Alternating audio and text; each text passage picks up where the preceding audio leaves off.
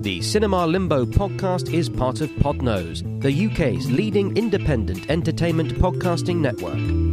For episode archives of Cinema Limbo and all of the shows on the network, visit us at www.podnose.com. You can also follow us on Twitter via @Podnose or send us an email via admin@podnose.com.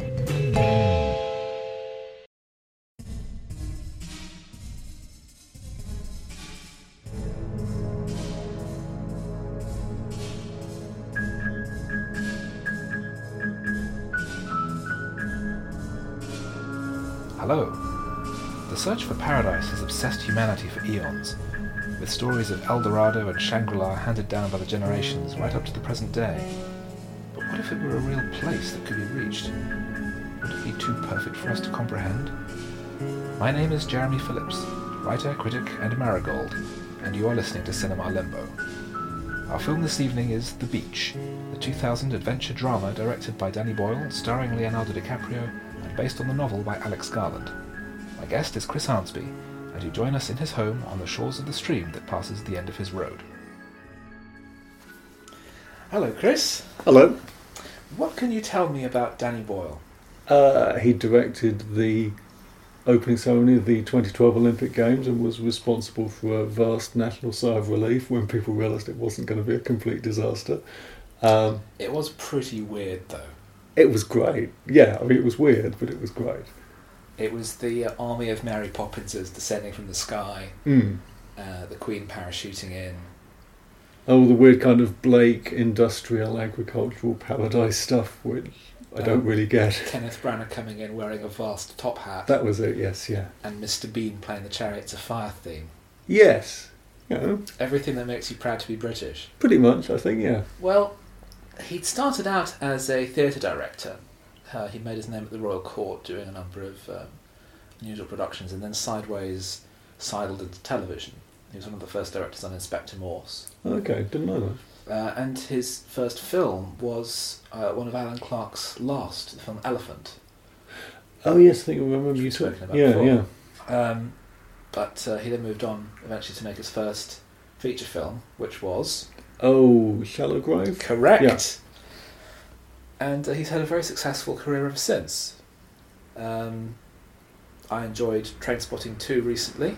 Haven't seen it. But I was surprised by how much I enjoyed it. Mm. It's a very good film. But he has had a few missteps in his career.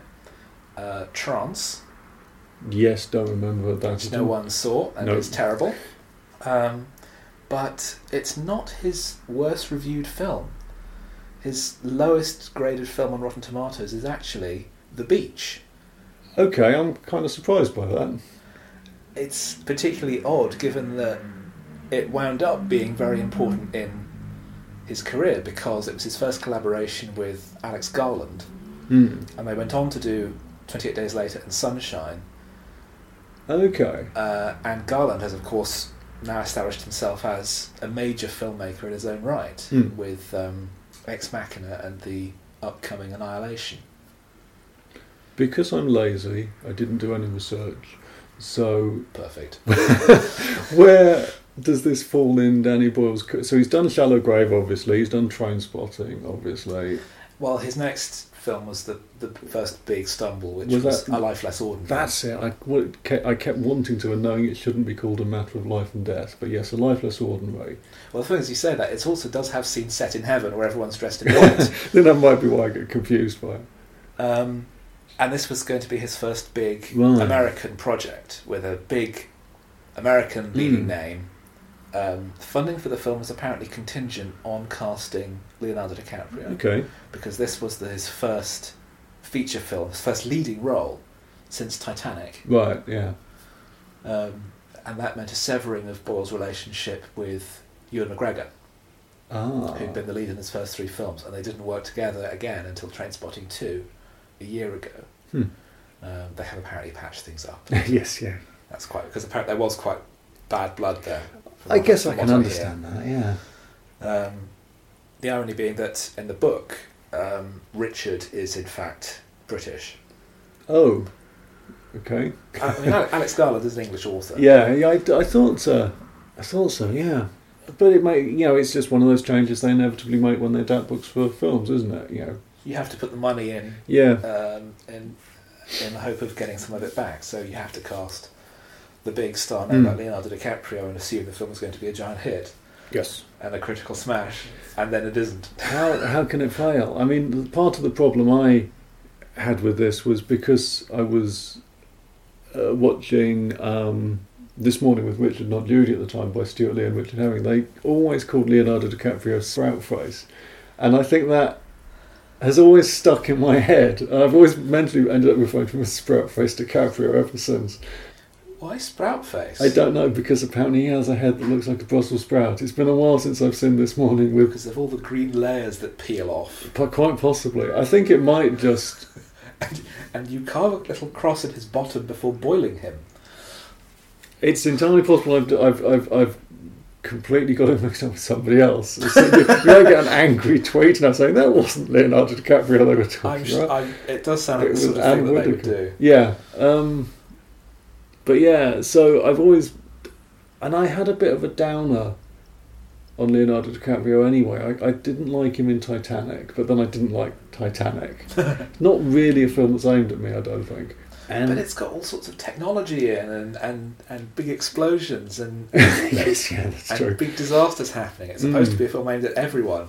Aimed by that master of sensitivity, James Cameron. Yes, yeah.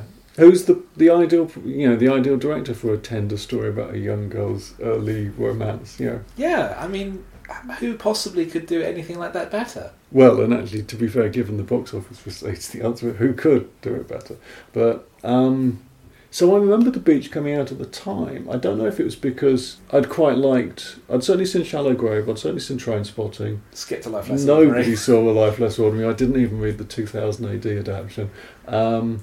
And what? Though I think they adapted it into a comic strip form in 2000 AD for some reason.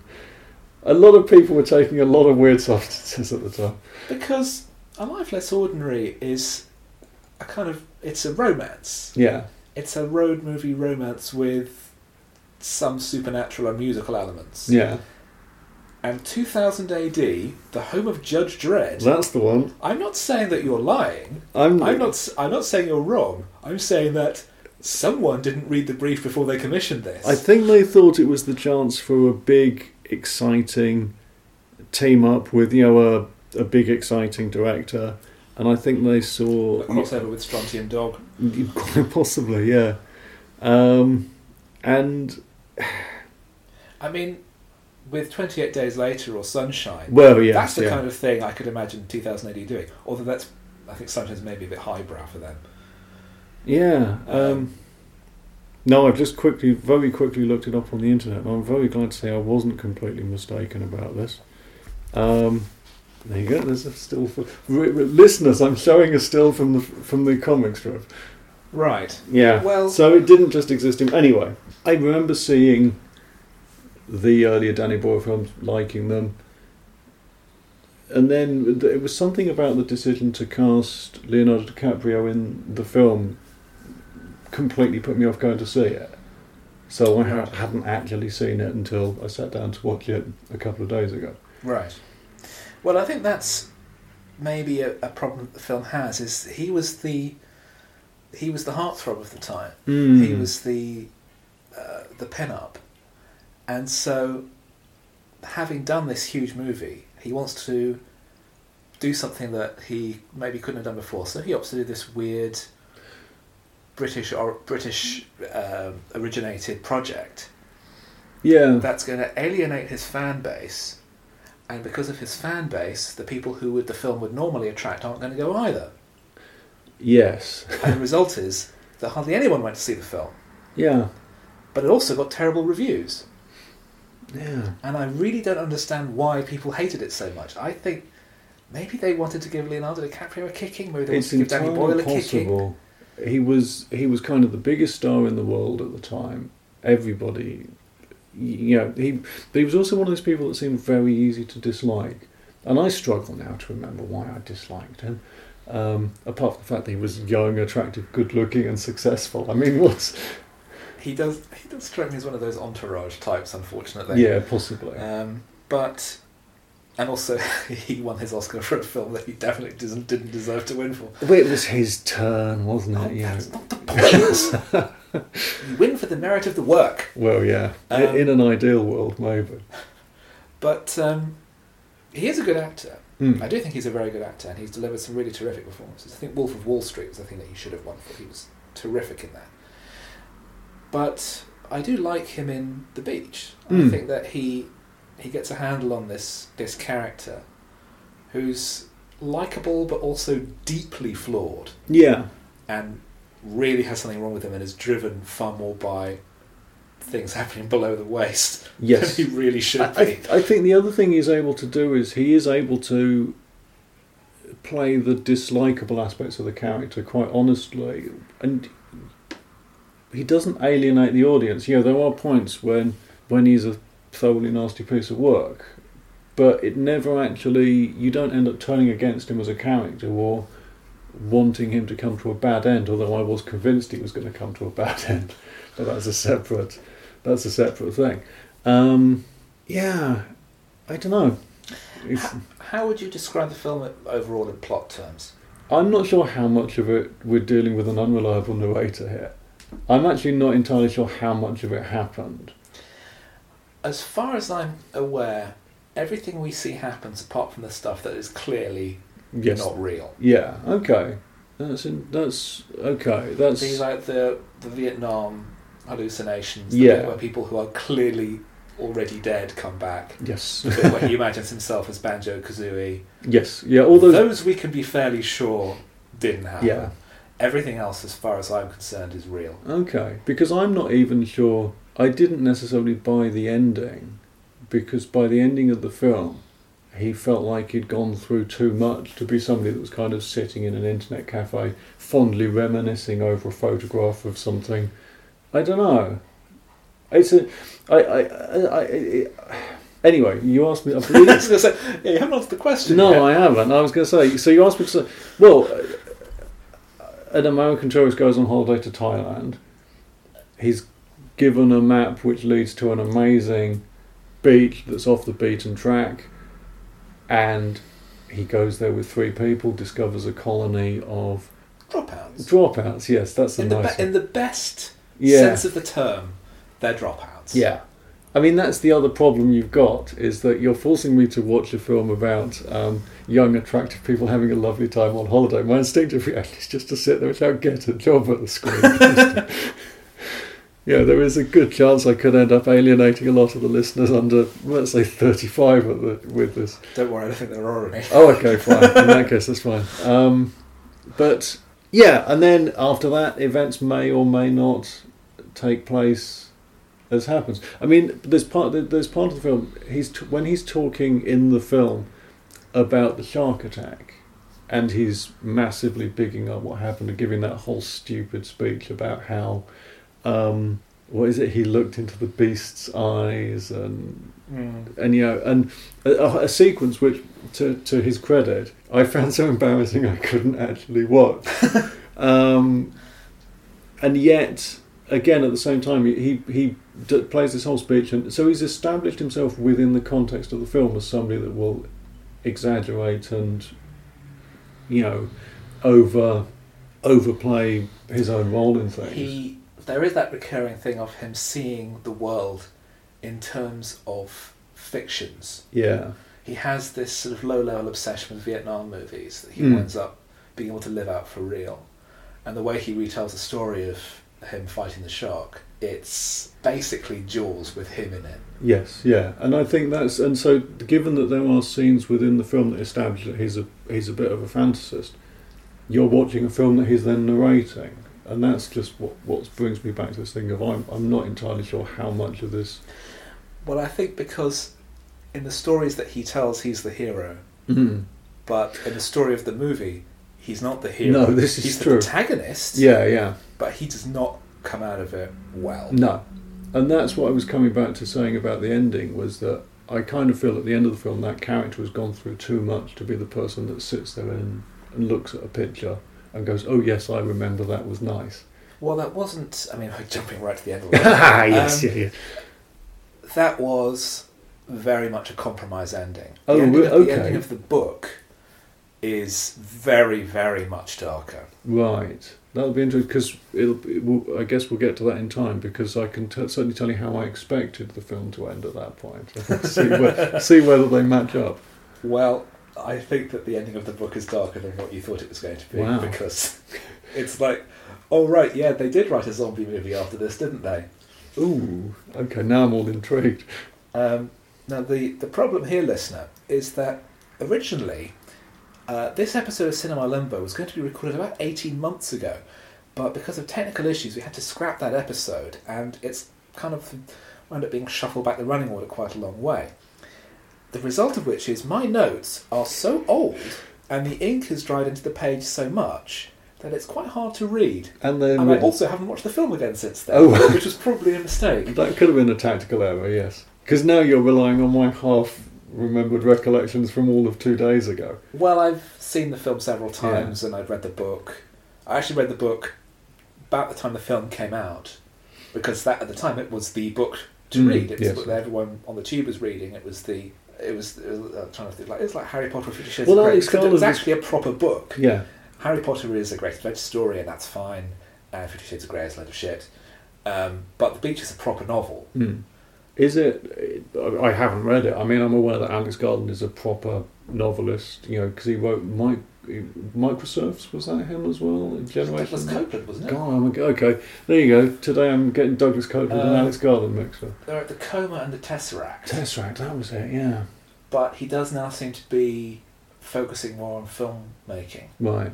I mean, having done Ex Machina and Annihilation, which hopefully should be out in the UK by the time this podcast drops. Okay. And I'm looking forward to seeing it, because apparently it's very good. Did you rate The Beach as a book? I like the book. Okay.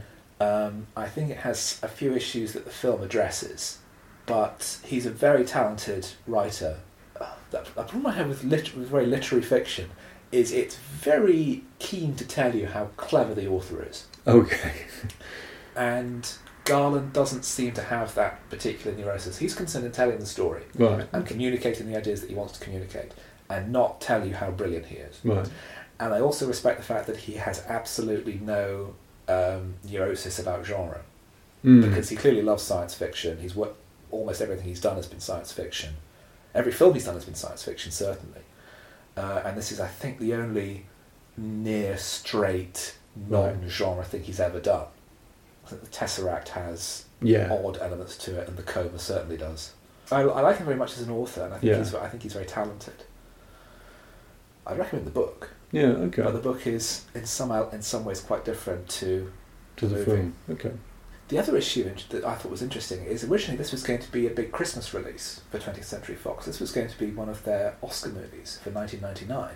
I can't see that at all. I don't. Not even necessarily in a derogatory way, but it just doesn't seem particularly Oscar baiting in a way. It doesn't have a big. It's got a big star, but it's not giving a particularly showy performance. He's not playing somebody famous from history. I'm struggling to follow Fox's thinking on this one. It's a prestige adaptation of a best-selling and acclaimed novel.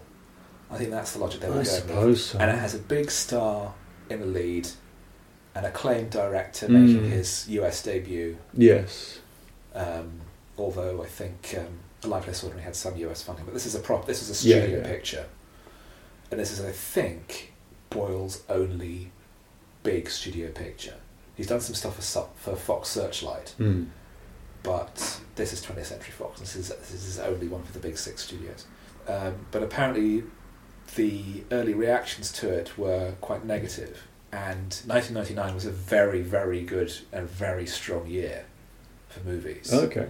I mean, certainly they weren't allergic to weird movies, because I think two of the Best Picture nominees were The Sixth Sense and Being John Malkovich. Okay, yes. So they weren't too worried about putting people off. But it wound up being postponed to February of 2000. Yeah, there's that vague sense of it being dumped then, isn't there? Well, yes, I suppose so. I mean, now, of course, we have blockbusters coming out all the way around the year. I mean, February this year we've got 50 Shades Freed and Black Panther. Yeah, I suppose that's, which are going to do huge amounts of money. But back then, I think the idea of something being shuffled away from Christmas to February to give the other movies a chance. Yes, yeah, exactly. It does look like a bit of a death sentence, as it indeed turned out to Yes, be. yeah, exactly.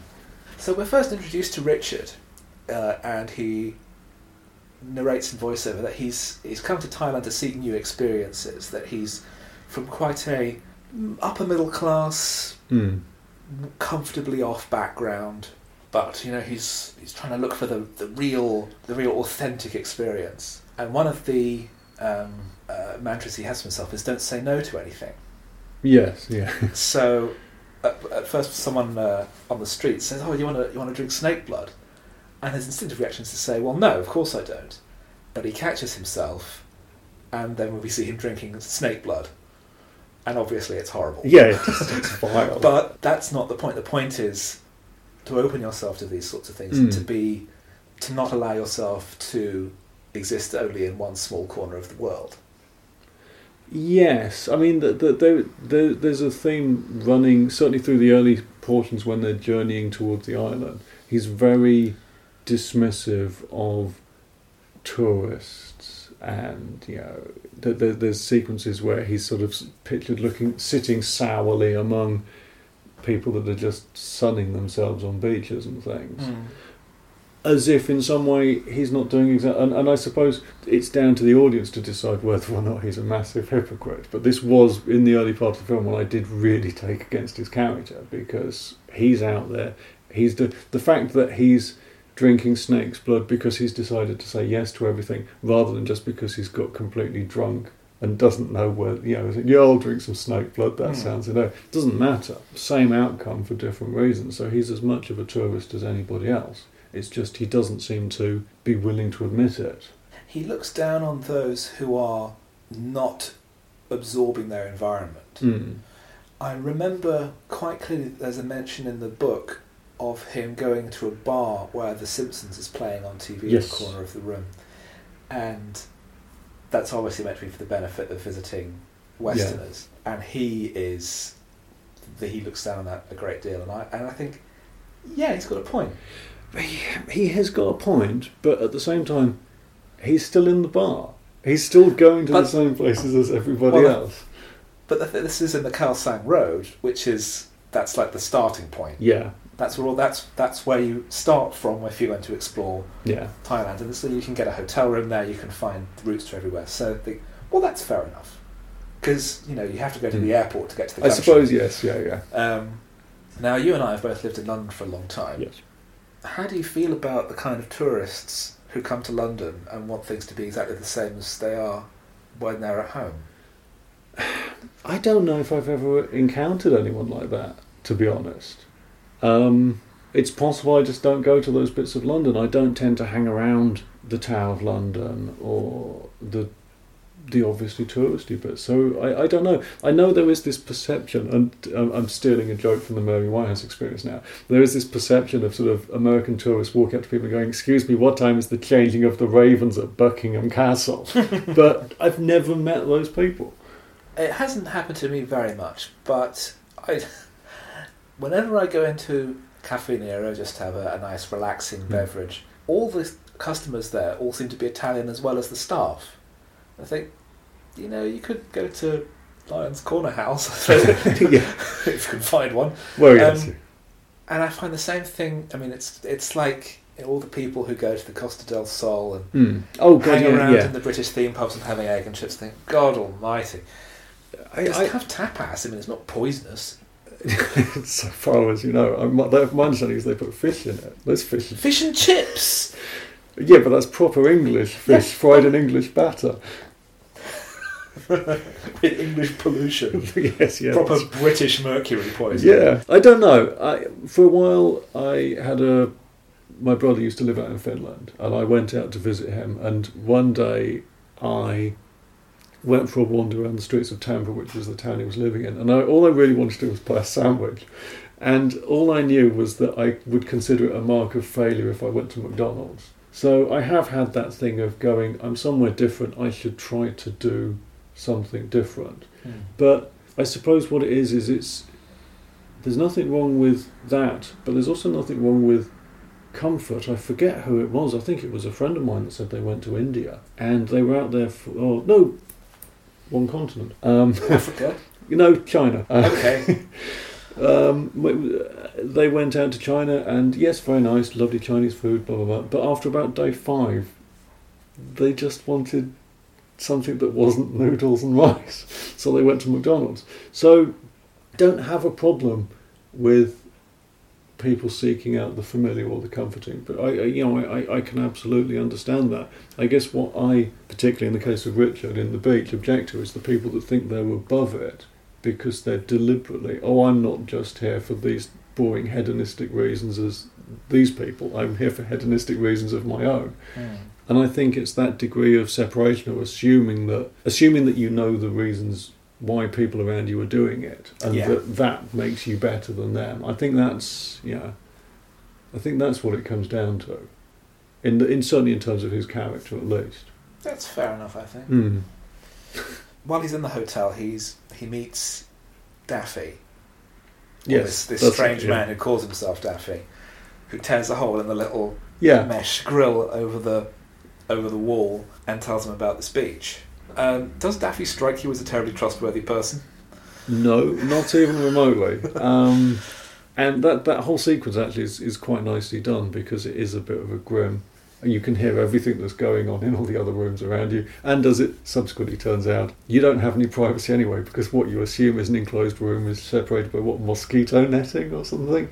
Very thin walls with mosquito nets at the top. Yeah, and there is again that contrast of what is it? I came here seeking paradise, and what I found is a slightly crummy hotel room. But no, Duffy doesn't strike me as being a particularly reliable person. I'm not entirely.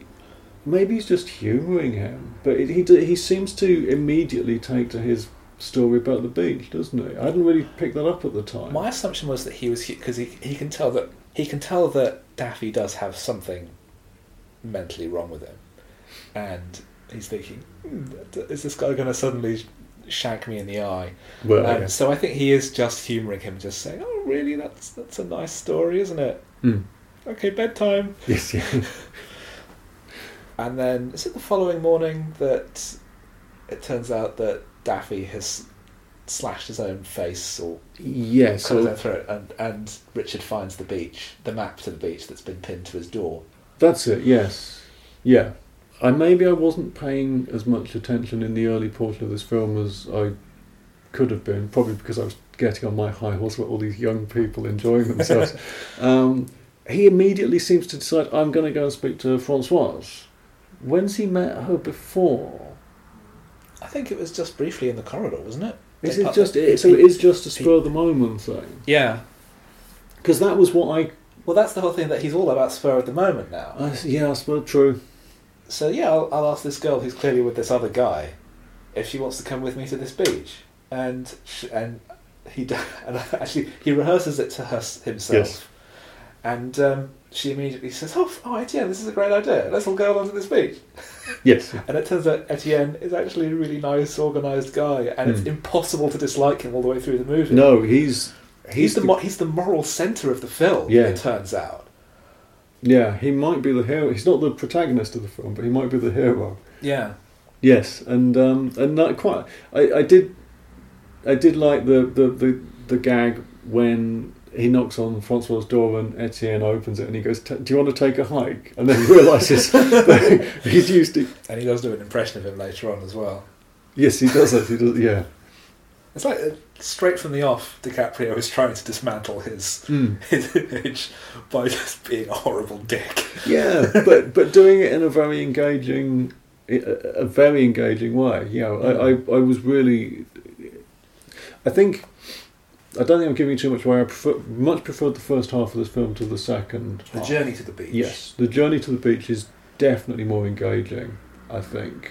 Because at that point it feels more grounded in reality, that it's this search for a mythical place. Yeah. And then halfway through the movie, they actually get there and they find that it's all real.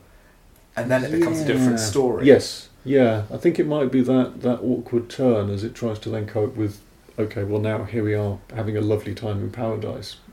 What are we going to do? Well, that's the whole thing, is that Yeah. that paradise can only exist as an idea. And that's ultimately the thesis of the film, that the search for it is what makes it so potent. Yes. And then at the end of the film, where he's looking back on it, he's deliberately not thinking about the way everything ended and all the terrible things that happened. He's remembering that one moment when they had that photo on the beach. Yeah. And everyone was smiling and everyone was having a great time. That was paradise. Yes. It was when they were looking for it. It's when you're looking back on this isolated thing. It can only ever exist as an idea. But it's something that you can then hold on to forever. Yeah, no, that makes sense. I think the other thing as well is I knew nothing about the beach going into it, but I must have seen some trailers at the time, and I think they obviously pushed the angle of what's wrong with the beach or something. What's the mystery? What's the snake in the Yes. Garden of Eden? And so I was on the journey, and obviously I'm still watching this with these people. They're young; they've got full heads of hair. I've got a full head of hair. I know. Well, yeah. My dad's got a full head of hair. You're not in Thailand having a nice time, and so I'm watching them, and I'm boiling with hatred and self-loathing, bitterness. Yes, and it's a normal night for me, basically. And I can't imagine you ever being bitter or angry. You're just so nice and friendly and cheerful. Well, yeah, it's all the front, but but I've also got this vague knowledge in the back of my head that it does all go wrong. So I think I also partly enjoyed the journey to the island for the moment when something... I didn't know the nature of the something terrible, but I knew that something bad was going to happen to them when they got there. So it was kind of that expectation of a fall, I think, as well. And there was, right at the start of the film, I think I would have been willing to bet money on Daffy luring people there. That was the thing I wasn't 100% certain about. Was this a trick? Was he somebody that was kind of sent out as bait to lure people to this mysterious island where it was going to be full of pirates and they ate something people? Terrible was going to happen to them? Yes, I mean, who knows what? And weirdly, right up to the moment when they discover his body, I even thought that potentially could be a fake, that they just sprayed a bit of tomato ketchup round or something to make it look like he'd killed himself. Right. Because the one thing I learnt from Sam Peckinpah was that blood turns black when it dries. Oh yeah. But then the police turn up, and I think Daffy's cremated, and that's the point where you think, well, okay, he's probably telling the truth. Not a trick then. Yeah. But yes, and then as you say, they travel up the coast and they journey, but it's definitely the journey that I find the most engaging. But their last night in civilization, as it were, Richard is staying in a little beachside hut, one hut over from 3 Americans who he gets chatting to, and he blabs the whole thing. Yes, because he's an idiot, and he copies the map for them. Yes, yeah. And so already that's, even before he's got there, he's already sowing the seeds for his own downfall. That's the fatal flaw in screenwriting terms, is that he can't follow through on his own, I'm going to set out and experience everything new. He still has to have the things from home. Yes. But it's not quite how you described, going to a foreign country, you need to have something that's just familiar, just something that, just a little bit of comfort. No, he has to actually... Yeah, it's not just the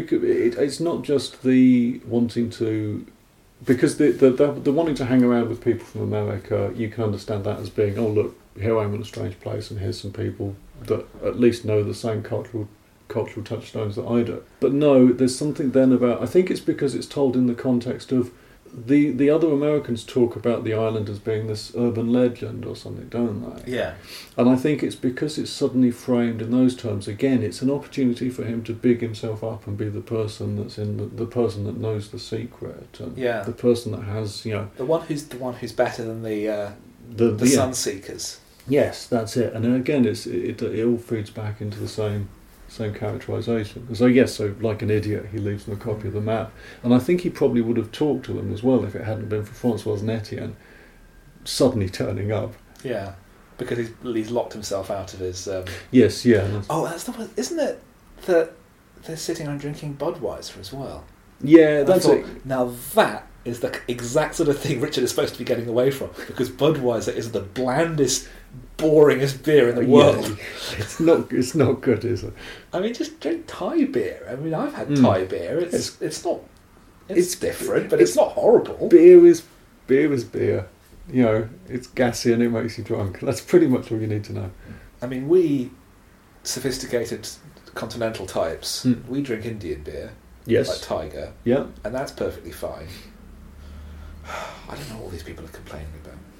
They get a boat to the last island, and the island where they think the beach is actually part of a national park as well, where tourists are banned from because it's supposed to be some kind of preserve. So they managed to get a lift to the last island, and they stay overnight on that beach.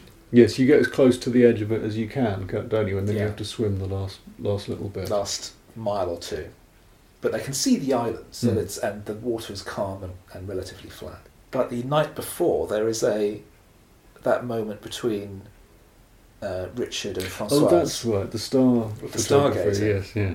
And that really sows their relationship. Yeah. That there is definitely a mutual attraction there, even though she's still faithful to Etienne.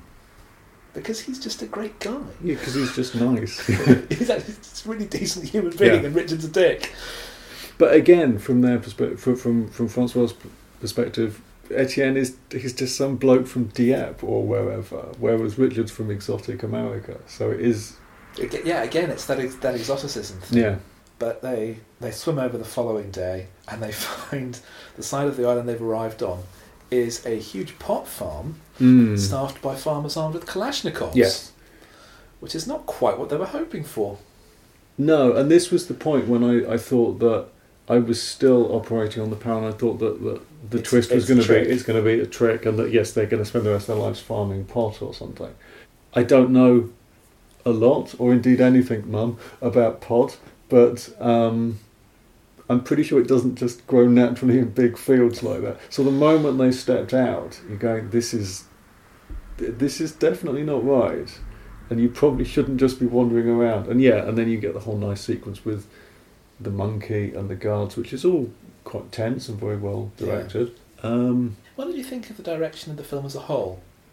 I didn't.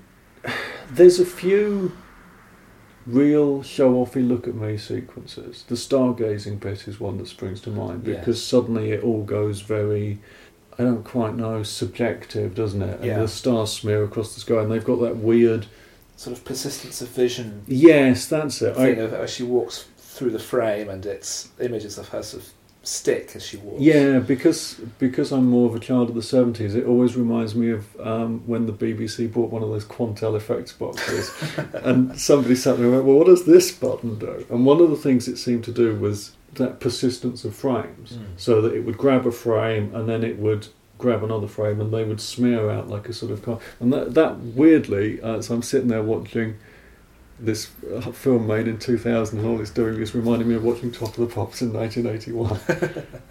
There is the video game sequence later on as well. Yes, and again, that's another example. I suppose you're trying to visualise something, and you're trying to explain somebody's state of mind by showing, not telling, which is always good.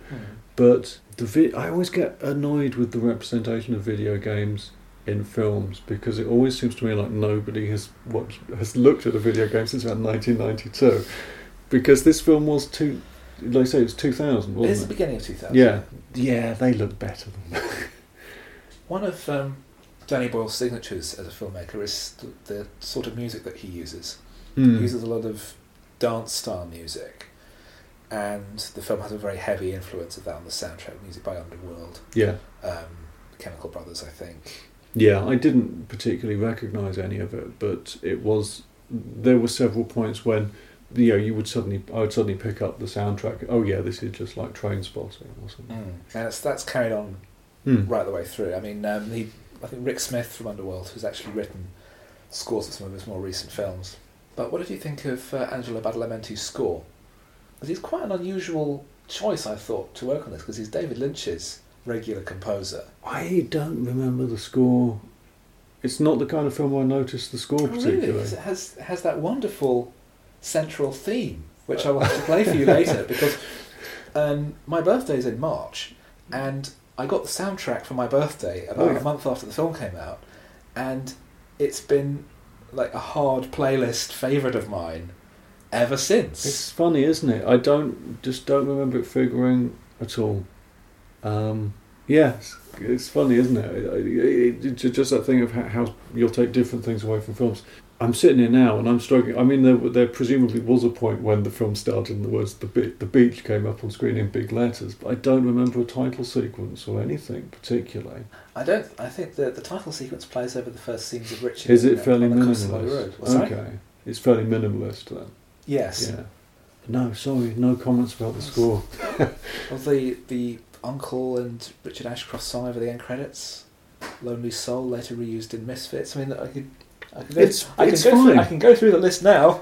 I sat there and watched the closing credits. It was just a song. Sorry. It's got Left Field, Moby. Yeah, like I say, there were definitely points when you would suddenly hear bits of music fade in. It's like, yeah, this is Trainspotting. Yeah, this is definitely the same guy that did. But no, I'm the wrong person to speak to about music. Well, it's maybe because I'm a big sort of. I may not seem the type, but I'm quite into 90s dance music. Yeah. So stuff like Chemical Brothers and Daft Punk and that kind of thing. So that made an impact on me. Yeah.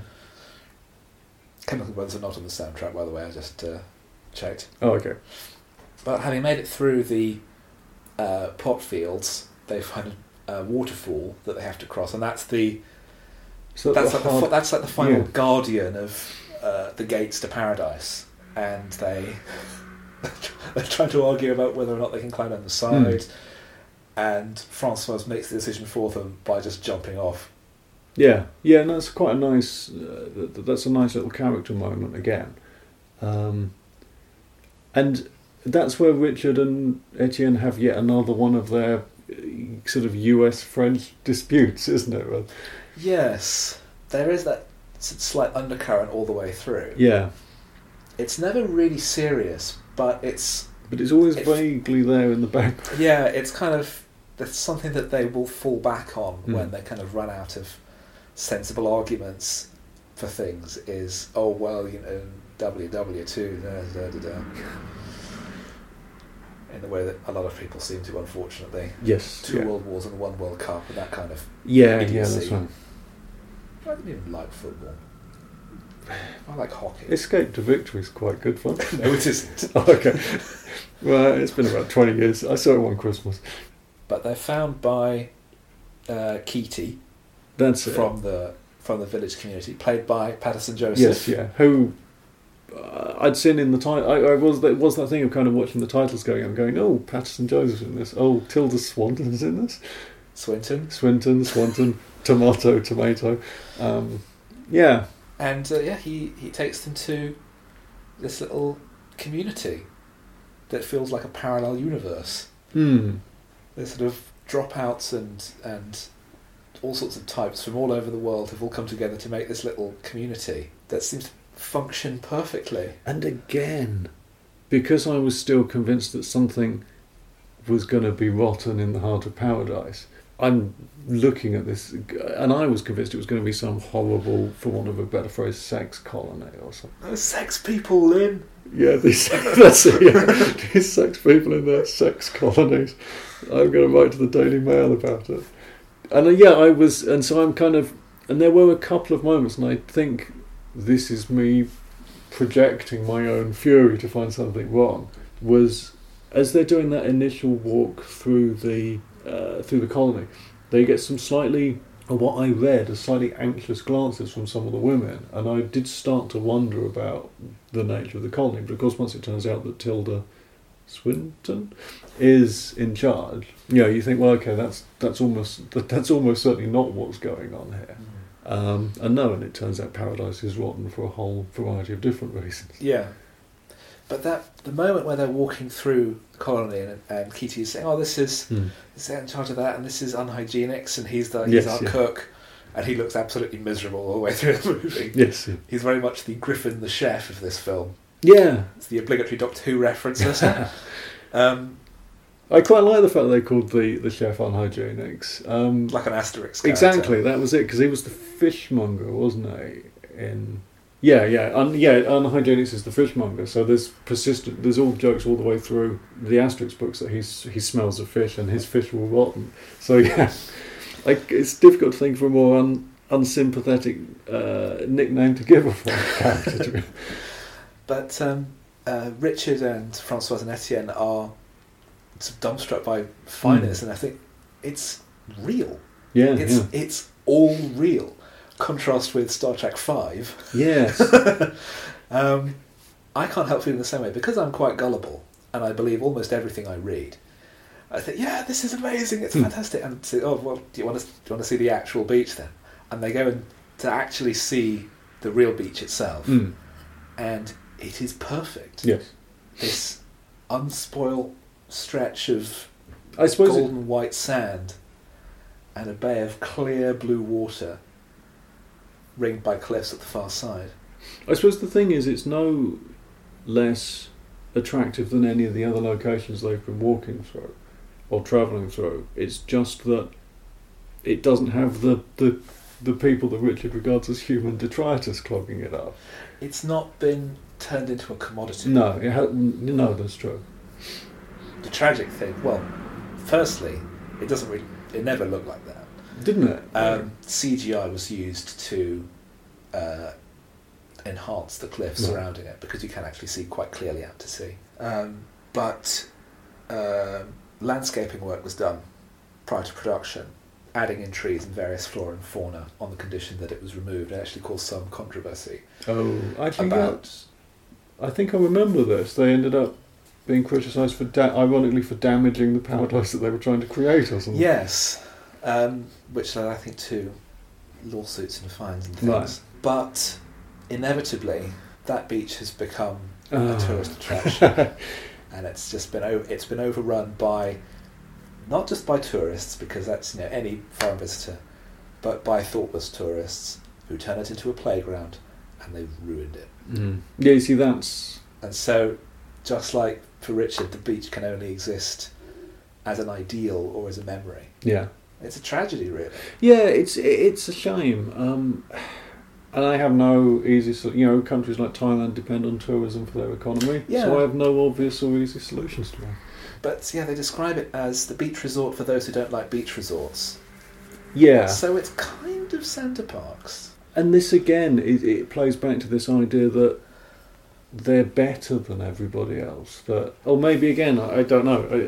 All the way through this, I don't know how much of this is just me projecting my rage on. But again, yes, they come up with a line about it's the beach resort for people who don't like beach resorts. Well, it's still a beach resort, and you're still treating it as a beach resort. Yeah. You're still regardless of what you say or do, you're still no different to the people that you were looking down on. They're still tourists. Yeah. It's just that they're, as far as they know, they're on holiday permanently. Yeah, and they've got they're tourists with a slightly more inflated idea of themselves. Yeah. I mean, when I've gone on holiday to other countries, I like seeing the sights. But the thing that does annoy me about thoughtless tourists in London, and it does come back a little bit to what I said just now, those visitors who regard wherever it is they're visiting as a playground that exists for only their benefit. And they forget that this is a place where people live and work, where they're going about their day, maybe they're commuting to work, maybe they're off to a meeting. They're not on holiday. Yeah. They're not there to serve you. They've got their own lives. And you have to bear that in mind. So if you come to look at the Tower of London, fine, have a nice time. But be aware there's going to be people on that bus who don't have time for you to mess around with your suitcases. Yeah. I can be pretty unsympathetic with people that pause in the middle of corridors and stairways to take selfies and things. Does that happen a lot at your place of work? Not so much on my, but if you're trying to go through the underground or something, oh, yes, and there's somebody halfway down holding up the people that want to walk down the stairs because they've decided to stand in the middle and take a picture looking back up the stairs or something. I mean, it's less of an issue, but I've lost count of. I can't remember the last time I walked past a red phone box and there wasn't a tourist having their picture taken using the phone box. Yeah. Apparently, the one that always makes me laugh is somebody stuck up a webcam on Abbey Road these days, and you can go to it, and it's that thing of seeing precisely how long you can go before you see a group of people trying to recreate the Abbey Road album cover. I think 90 seconds was the longest I went when I looked at it. I've been to Abbey Road. They have a gift shop there, because of course they do. Yeah. And I thought, well, might as well go. I mean, it's free to get in, have a little look around. And yeah, there were not exactly crowds, but there were big groups of people on both sides of the road wanting to go over the crossing. And I thought, that's interesting, because I think I know why there isn't much traffic here, because they know it's a waste of time trying to get past these crowds of people wanting to cross the road. No, exactly. The people that have to drive down there don't, because they know that you can't. But as Richard and Etienne and Françoise settle into life on the beach, effectively Etienne and Françoise split up, and she gets together with Richard, and we have the shark story where he becomes a little bit of a hero. And also, and I can't remember the name of Tilda Swinton's creepy Sal. boy. Sal, that's it. Oh no, she's called Sal. Oh, she's... Her boyfriend's Bugs, because... Don't know. Did I miss that explanation? There isn't an explanation. Oh. What are the names for the three beach leaders? You got Sal, Bugs... And Daffy. Okay. Sal? I've got Bugs and Daffy. Short for Sylvester. Oh, okay, yeah. Yeah, no, I think because I've never thought of Sal as a shortening of sort of Sylv I could have gone with or something, or Sil. Well, like Sal. Sylvester. Yeah, okay, fine. No, I didn't. It's never mentioned. No. But they've left their old identities behind completely. They've taken these new names. Everyone seems to have taken new names when they arrive there. I mean, his name isn't really Keaty. No, maybe his last name is Keating or something like that. But everyone leaves behind their old self to become part of this new world. Yes, up to a point, because... But only insofar as it's convenient for them. Yeah, because I was going to say Keaty turns into one of those boring people that is determined to be as English as possible abroad. So he's obsessed with cricket, because he's got that in lieu of having a character. I like that, because it's good. It's like it's an American writing an English person, except the novelist and the screenwriter are both British, and they're just saying, "Yeah, nuts to it. Let's have a bit of fun." No, because but he talks about cricket only insofar as Richard mentions in voiceover that he's cricket mad, and there's a scene where he's trying to explain the rules of cricket to all the non-British people, and none of them know what he's talking about. It, and that's kind of it. And I thought, oh, that's nice. That's a little funny bit of scene setting. Yeah, no, that's right. But again, it's, as you say, it's that thing about people are leaving their past behind us. People talk a lot about leaving their past behind, but they don't actually, as comes into play later on in the film when they make the trip back to the mainland, and everyone's suddenly got this... Everyone has this huge list of things they want from the mainland. I don't think there's really a single character who doesn't want some convenience from the modern world, with the possible exception of unhygienics. All he asks for is something to stop him from smelling like fish all the time. Yeah, he doesn't care what it is, and the solution which he comes up with is a pair of marigolds. Yeah, which he's delighted with. And also Bugs doesn't want anything physical anyway. He wants Richard to not sleep with Sal. But Bugs, frankly, bit of a creepy weirdo. Would probably have put me, if I'd been there, I would probably not have stayed, just on the basis of the fact that I don't like him very much anyway. He's interesting because he seems to present himself as being like the alpha male type. Yeah. But he's not the one in charge. No. Sal is the one in charge. But she's the iron fist in the velvet glove. Yeah, and it's kind of hard to tell with the character, because he's not in it a huge amount. No. Whether he's just a bit of a creep who enjoys bullying Richard, or whether he's like that to everybody, or... I think he sees through Richard. Yeah, there might be that more than anything. Because, of course, then in the wake of the shark attack, he starts to go off into some weird monologue. He's going to go off into a shark attack story of his own. But then Richard Richard shuts him down. Shuts him laughs down, at him. yeah, and gets everyone else to laugh at him, which you get the feeling is the slightly greater sin as far as Bugs is concerned. The loss of status. Yeah, yeah. Again, it's if this was a truly sort of egalitarian community. Yeah, nobody would care. Yeah, I mean, no one likes being laughed at, Mhm. but you could shrug it off, or you could do something Mm. to balance that out, rather than have this little ball of bitterness festering away and then grab someone's testicles. Yes, yeah, that's probably not healthy. For anybody. No. Well, they're back on the mainland, and the reason they have to go back is because they have to get rice, That's it. Yeah, yeah. because that's the one thing that they need from the mainland. I thought, well, that's fair enough. Yeah, it's fine. Again, it's this. It's not a comfort. It's something they genuinely Yeah. need to allow their life to continue. Yeah, it gives the lie to this myth that they're this self-sufficient little colony because they never were particularly. No, they grow their own pot, I think that's about the only thing they care about growing. and then they sell it on the mainland and they use the money to buy Yeah. rice. So they're kind of it is almost like a closed unit. Yeah. I mean, they're as self-sufficient as the goods, Yeah, this is true. because there is stuff they need that they can't produce themselves, but they can exchange it for stuff they already have. But Tom Good was always smug and self-righteous as well. So. Exactly, yeah. Richard Bryce hated Tom Good. Yeah, that's. I think he preferred Martin Bryce, because at least Mm. everyone knew that Martin Bryce was a jumped-up twerp, Yes. and he was kind of sympathetic because of it, and like a little child.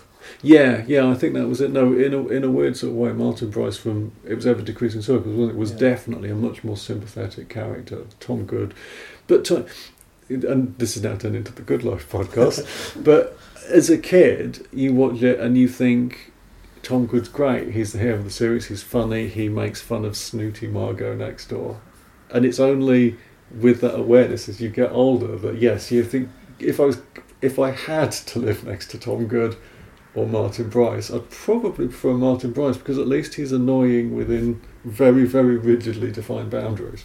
Yeah, and if you live next to Martin Bryce, you're not going to have a goat No, coming this over the is garden true. fence, eating all your flowers. Yes. And they're both. This really is turning into the Richard Bryars cast, isn't it? They're both very much Arrested Development. Tom Good is Yes. very much like a little boy. Yeah. Who's got this sort of bee in his bonnet and is determined to do this thing Hmm. without really thinking through anything. Whereas Martin Bryce still holds on to this childhood trauma almost of being the little boy left out in the cold, and is now determined to make himself the centre of the community Yes. Yeah. in every possible way. And then when the new nice boy comes along that everyone likes and is great, He sulks. he sulks and he gets really upset and paranoid, even though he has absolutely nothing to be paranoid about. Hmm. In summary, Ever Decreasing Circles is a great series. It's fantastic. I bought the Yeah. set over Christmas. They really must release If You See God Tell Him. Yeah. Because again, it's Richard Bryce again suffering a kind of arrested situation where he has a attention span of 30 seconds, so he believes everything that he's told in commercials. Hmm. And by the end of the first episode, his wife is dead, and he is in a wheelchair, now being looked after by his children. And it only gets more bizarre from there. Yeah. The series ends with him living in a padded cell, having a hallucination about being in a Ferrero Rocher commercial. I don't remember. I remember it being weird and bleak, but I don't think I stuck with it long enough to get to the end. Well, it was written by David Renwick. And Oh, think okay, that it explains. was for people who thought One Foot in the Grave was too cheery and upbeat. Hmm. Which character in The Beach do you think should have been played by Richard Bryars? Francois. Not Francois. No, that would be Etienne. madness. Etienne. Actually, I think I could imagine Keaty, Yeah, actually, you could do. because he's very English and loves cricket and all that kind of thing. But I think just in terms of the fundamental niceness of Richard Bryars, I think he could do Etienne quite well. Mm. And Richard Bryars has probably got a reasonable stab at a French accent. Well, he could probably manage Belgian. Yes, yeah, that's true. While they're on the mainland, Richard bumps into the Americans again. That's right. They followed him. They followed Yeah. his map. And Sal finds out that he'd left this map behind. And her reaction is pragmatic, Yeah. disappointed, but there's also, this is when Richard begins this process of telling lie after lie, isn't it? Because he lies and says he told them about the island but didn't give them a map. I think that's what he tells Sal at the I think time. so, yeah. And her response is, well, okay, this is a problem that can be contained. Yeah, he can just lie to them and say, Yeah. we looked and it turns out there's nothing there, and that's a shame. But hey, never mind. Hey, why don't you give me the map back? You don't need it anymore. It's not real. Give it back now. Give it back, Please. And he fails to contain it Mm. because he's not a very good liar, which kind of I think undermines the True. unreliable narrator, because he's not very good at being unreliable. But you can have somebody that, because I suppose you could argue that the lie, if he's an unreliable narrator, the lies that he's telling are kind of he's telling the story that he thinks makes him the best possible version of his character. Whereas it's the difference between lying to yourself and lying to other people. And I could actually buy somebody that is very bad at lying to other people but quite good at lying to themselves. Sal's other response is to blackmail Richard into having sex with her. Yes. And I don't quite understand that response. She's an odd... Whether it's just because she wants to have sex with him and he sees this as an opportunity. I suppose it depends how much calculation you want to read into Sal's character. She's obviously been partnered with Bugs for 6 years at one point, don't they say the colony's been going? Is it just a power play? Is it gives her a secret to hold over Richard in case Richard starts getting too big for her boots, too big for his boots, but it also gives her something to hold over Bugs, and I don't know. She's very much devoted to the colony. Because we've had the scene where they pull somebody's tooth out at this point. Because they can't go back to the dentist on the mainland. Yeah, and that's all that's important to her, is that nothing else matters. So I don't know if it's just seen as another piece, another thing that might be useful for the stability of the colony. To keep everything in check. Yeah. Yeah, maybe you're right. I think so. But and then there was the scene where they have the photo on the beach. Yes. Like just, I mean, even by that point, it's starting to sour. Mm. But it is the last time everyone was happy. Yeah, it pretty much is, isn't it? I couldn't remember where, but it does come before the unpleasantness. With a capital U. Yes, yeah. Because among the people on the colony are 3 Swedes, and I think only 2 of them speak English, or only one of them speaks English. Yeah. But when they're out fishing in the bay one day, one of them is attacked by a shark. Actually, 2 of them are attacked by a shark. One of them is killed, and the other is very seriously injured. And they can keep him alive, but they can't treat him. And he is slowly dying. Yes. And this is putting a crimp on their fun. Yes, it's very hard to be hedonistic when you've got somebody at the back of the tent moaning in agony. So their solution is to take him into a little tent out in the jungle where he's just out of sight and out of mind. Yeah. And who is it who has the biggest problem with this? It's Etienne. Yeah.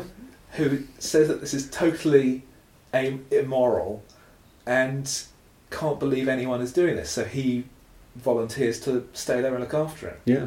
And it removes him because he disappears from the film at that point, effectively, doesn't he? Until he ceases to have an impact on the story from there, really. I mean, he's in the rest of the story, but he's more of a background player from that point. Yeah, it's an interesting little writer's trick in a way as well, because his use to the story is kind of done at that, because his whole point is to be there with Francois and then to be dumped. And then he doesn't. You could just have scenes of him hanging around in the background glaring at Richard, but actually moving him out like that and using him to create a moral point about the other characters is just a very, very neat little piece of writing. Yeah. I really liked it. For all I said that the journey to the beach was the most effective part of the film, this is a nice little sequence and a good little subplot. As you said, Etienne is the real hero of this story, because he's the one who is practical and pragmatic, but also compassionate, and does the right thing all the way through.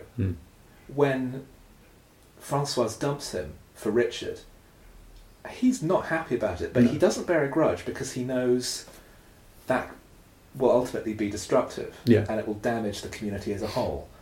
So he just sets back and just keeps his own counsel, or maybe he's talking to other people about it, just sort of venting a bit. But he knows that you know, I can't let this poison the well. Yeah. And his relationship with Richard is completely destroyed. Oh, as a result. I mean, they still sort of are able to work together later in the film, but it's more mutual interest rather than anything else. Yeah. The Americans arrive on the beach with some women they've brought with them, and they find the pot farm, and their first reaction is to make as much fucking noise as they possibly can. Yeah, well, of course, because I think one of them shouts something about being in dope heaven or something. Yeah, well, whatever. But Sal has assigned Richard to keep an eye on the approaches to the island. Yes, he's been told to sit there and just... for some reason they've decided that the Americans are working their way down the beach, down the coast to where the beach is, I think, aren't they? And so Sal has said, you stay up here and you intercept them when they get sort of this far. And that's when it all goes a bit Heart of Darkness-y, and he goes a bit... Richard's been having these Vietnam fantasies for quite a while, and the book goes into a lot of detail about him having not... But it's not fantasy about Vietnam, it's Vietnam movies. Yes, yeah. Platoon, Apocalypse Now, all of that. And it's sort of, again, it's the idea of placing himself within stories, that he has to be the hero of his own narrative. It gets to the point where he's imagining himself in this video game scenario. But then the Americans finally do arrive, and he completely fails to do anything about it. And the Americans and their girlfriends arouse the ire of the very angry farmers, and they all get shot. Yes. Yeah. And it's really horrible. It is. They're just machine gunned down. And they're idiots. But they couldn't possibly know what they're getting into. Yeah, and equally, that if it hadn't been for the happy accident of sort of Richard seeing the monkey, and that could have just been them, you know. Although you do kind of get the impression that these are not hardened they're not used to gunning people down on a regular basis. But yeah, it's a nasty little sequence, but again, an effective one. And Richard still fails to get hold of the map, doesn't he? In fact, I'm not really clear what Richard thinks he's doing through that whole sequence. There's almost a point when it looks like he's decided to get the drug farmers to get rid of the Americans, and he digs a hole and he puts some like punji sticks in it or something. But it's not really clear if he's doing stuff or if he's just running around and living out his own Vietnam fantasy. I think it's just living out fantasy. This desire for adventure is overriding his own rational thinking, because he's now become so divorced from the real world, out in this little bubble, that he can just pretend that it's an adventure I'm in now, and I've got to avoid the bad guys. Yes, and that then leads into the sort of the weird computer gamey bit, but yeah, as you say, he fails to do the one thing he was asked to, which is get the map. Do you think that Richard is now going the same way as Daffy? Yes, I think so. I mean, and I think this is, and that's this gets back to how I expect. I thought that the film was going to end with Richard in the same hotel telling people about the beach in the same way that Daffy was. I thought that the film would effectively just kind of go full circle. I can see that happening. It's the kind of ending that you would guess, rather than the kind of ending the story needs that goes off in a direction that you wouldn't expect, and that I think is a bit more satisfying. But that's the kind of... It would have wrapped everything up, and it would have worked. It would have put a neat bow on it. But it would have worked more with my original idea that in some way the island or the beach was a trap. and that if Daffy had been sent out to lure some replacements back for people that had left or been eaten by sharks or whatever, then with Daffy gone, they need somebody else to do that, and then Richard becomes that person. It could have worked, and that was kind of where I was expecting it to lead to. It's a bit Wicker Man, isn't it? It possibly, yeah. In fact, it's more like the remake of The Wicker Man. Oh God, where really? there are actually people going out into the world and women having children with outsiders and then luring them back to the island.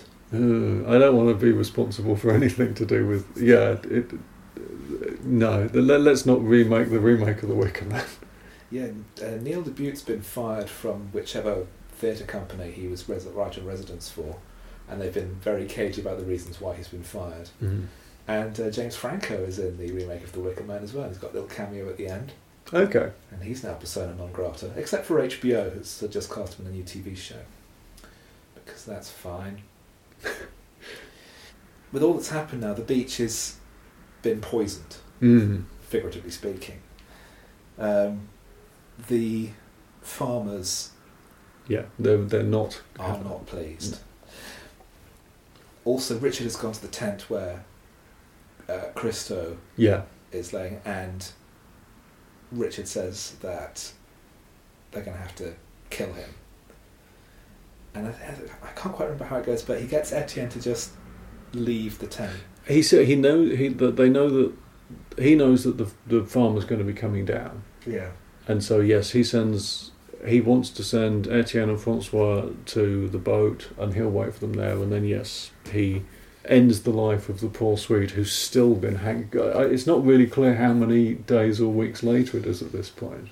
It's the whole time that he's been up in the mountains, so it could be a considerable, but gangrene has set in on this guy, and this guy is just dying by inches, isn't he? So he just suffocates, and I think that's the point where, when he sees the Americans and the others being killed, that snaps Richard out of his little fantasy land. And then when he has to kill Christo, that's sort of the moment where he realises this is complete, this is over. Yes. There's no way this can survive. Yeah. And then of course the planning turns out to have been for nothing anyway, because the farmers have already turned up, and as expected, they're not happy. They make a deal with Sal, which is that the colony will be allowed to stay. The whole time the farmers knew the colony was there, but they left them alone on the grounds that they just kept themselves, and no one else came to the island. But now they see that yes, people have been coming to the island the whole time, and they've been even giving out maps to get there. And they say, well, you can stay as you are if you kill Richard. And they hand Sal a revolver. And almost everyone in the colony say, no, don't do it. Because how does Sal think that the colony can survive the way it is if it has to sacrifice a human life? Well, there's jumping back a bit, there's a shot of the guy that hands Sal the revolver empties the bullets out of it, and I thought that he was, and this was kind of because it had just come on the back of all these weird Vietnam War references and stuff. I thought he was going to require somebody to play Russian roulette. I thought it was going to suddenly turn into the Deer Hunter. Oh, right. But no, that's the thing, is you've already seen effectively that for want of a better phrase, Sal is a psychopath, I think. Nothing matters to her except the colony. And, she knows that people are okay with when the guy has his tooth pulled. That's presumably not the first time that somebody's had a dental emergency or something. So people are okay, and because it's that weird kind of macho bonding thing where everyone can laugh about it afterwards, about how funny it was when they pulled somebody's tooth out. Yeah. And then there's something else that is, and I think she's putting Christo away out in the jungle where you don't have to think about it. Exactly, yeah. I think it is just, and I think that she's just assuming that everybody thinks like she does, and that this is just another thing you have to do. And that's That's the mark of a sociopath, I Yes. think, that the lack of empathy. Yeah. And she does pull the trigger, but the gun, or at least the chamber, is empty. Yeah, and she pulls it twice. I think it clicks twice. So initially, where I thought that the gun had been emptied, and I still at this point thought it was a Russian roulette thing, but I think, I think when you see the shot of the guy emptying the gun, he's emptying it completely rather than just taking out all but one bullet or something. But yeah, and this doesn't go down very well with the other residents of the colony, and everyone leaves. Yeah. It's hackneyed, but she may not have shot Richard, but she put a bullet through the head of the idea of the colony exactly. as being any kind of utopia. And they leave, and they just leave her there.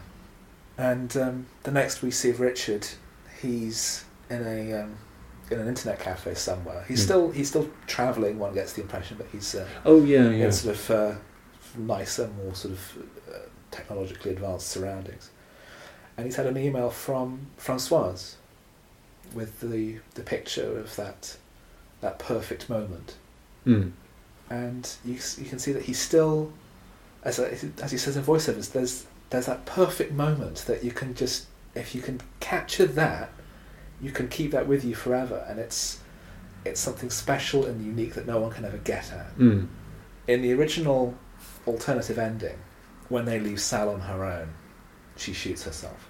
Okay, yeah, that's pretty bleak. Because there is nothing. Yeah. She has nothing left apart from the colony, and the colony is dead. Right. So she has nothing left to keep her alive. Even Bugs leaves. Does it? You see, I didn't... Because she's, as the impression we get as the last we see of her is, there is nobody else there. Right. So even Bugs thinks that this is too far. And he's like regular nasty. Yeah. He's just like an unpleasant person, but he'll stop short of actually killing people. So that was the original ending to the film, or the ending to the book? That was the original ending to the film. Okay. With the line, if you can't take paradise, what option do you have? The original ending to the book is quite different, and it involves Richard and I'm trying to remember because I read this book 20 years ago. Richard, Etienne and Françoise spiking the food in the colony. And them and Keaty, I think maybe the surviving Swede and maybe a couple of others, fleeing the island as the rest of the colony just go into drug psychosis and start hacking each other to pieces. Blimey. They didn't deserve that. It's the idea that paradise cannot survive. Yeah. It's really quite shocking and yeah, nasty. yeah. The last lines of the book, I think, are preserved in the alternate ending, which is that Richard thinks of himself as carrying a lot of scars, but the finished version of the film actually has that much more, not optimistic, but more positive ending that there was something great there once, and even if it's not possible to capture in the real world, you can still hang on to it. Yeah. I have a beach of my own, and it's a real place that was the most perfect, peaceful environment. It was just so calm and relaxing, and I've never felt more comfortable and at rest at any time than on that beach. Okay, where was it? I don't want to say. That seems fair enough. Because, not that I have the same influence, but we know what happens to the beach in the movie, the real one. It's destroyed. And because, for me, it exists as a perfect memory, a perfect moment.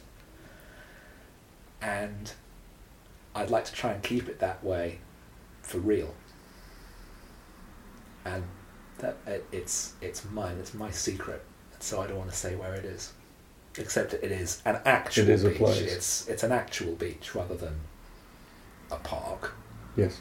But just sitting there listening to the waves breaking and looking up into the sky, I have never felt more just,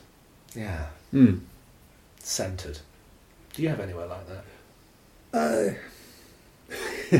I'm sure if I sat down and thought about it, I possibly do. There are certainly obviously places that I have very, very fond, good memories of. The place that a couple of places that I grew up as a kid. But the problem is you can't go back to those places because apparently I can't get back to 1977. But there are maybe sort of perfect moments that you can just hold on to you can sort of mentally travel back there. Yeah. You can't go home again, but you can imagine that point. And there is that slightly weird sensation where you feel that if you can imagine it well enough, that in some weird way you could sort of step into it, like stepping into a picture or something. Yes. I like to sometimes just close my eyes and be back on that beach. And when sort of the noise and the hustle and the stress of the world get too much, it's nice there just to feel the sand between my fingers and hear the waves. Listener, I hope you have a beach of your own, because it's worth an awful lot. I think it's worth an awful lot. But then the DVD's available for only about £2 on Amazon, so it's an acceptable alternative substitute if you need a starting point. So what did you think of the film overall? I liked it. I was surprised. I still carry my vague, half-forgotten grudge towards Leonardo DiCaprio. Can't remember why, but went through this and thought, that in the end was pretty good. Although I do think it loses its way once they reach. Once they find paradise. They need the story has to do something else. I'm not so fond of the ending, I don't think. I don't really buy the person that sits down in the internet cafe and is just browsing through his emails. I don't see how that could be the same person that's responsible for the deaths of 4 people and directly caused the death of a 5th person. But it's an entertaining little film. I'm a little bit surprised to hear that it was so sort of critically damned at the time, because I don't think it's not that bad. But equally, going the other way, it's not Oscar worthy either. No, I think that was wishful thinking on Fox's part. Yeah. But on Rotten Tomatoes, it has 19%. Really, as bad as that? Yeah, it's really quite shocking that it's that low, and I do think it's the responses of the time. I think it's a bit of the Danny Boyle backlash and the Leonardo DiCaprio backlash. The final scene of the alternate ending, you don't have the scene in the internet cafe. It's all the survivors from the colony have fashioned a huge raft and are paddling back to the mainland.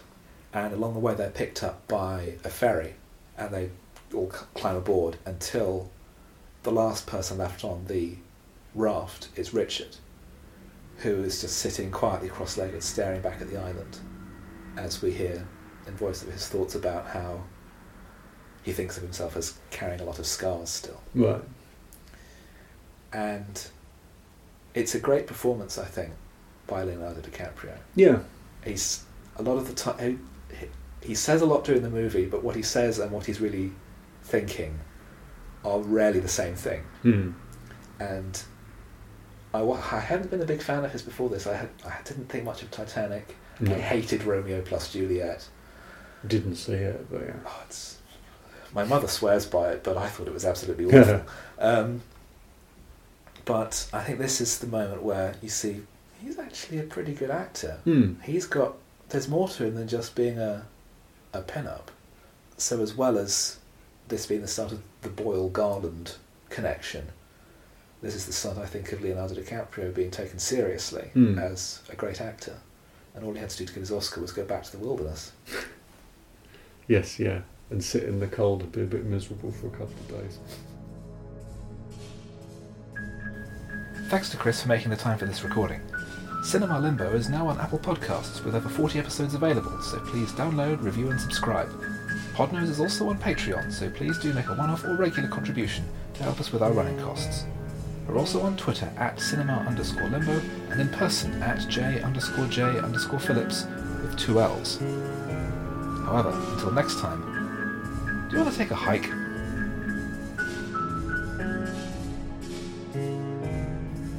You have been listening to Cinema Limbo, hosted and produced by Jeremy Phillips, with editing and music by Philip Alderman. Cinema Limbo is part of the Podnose Podcasting Network, so please visit us at www.podnose.com.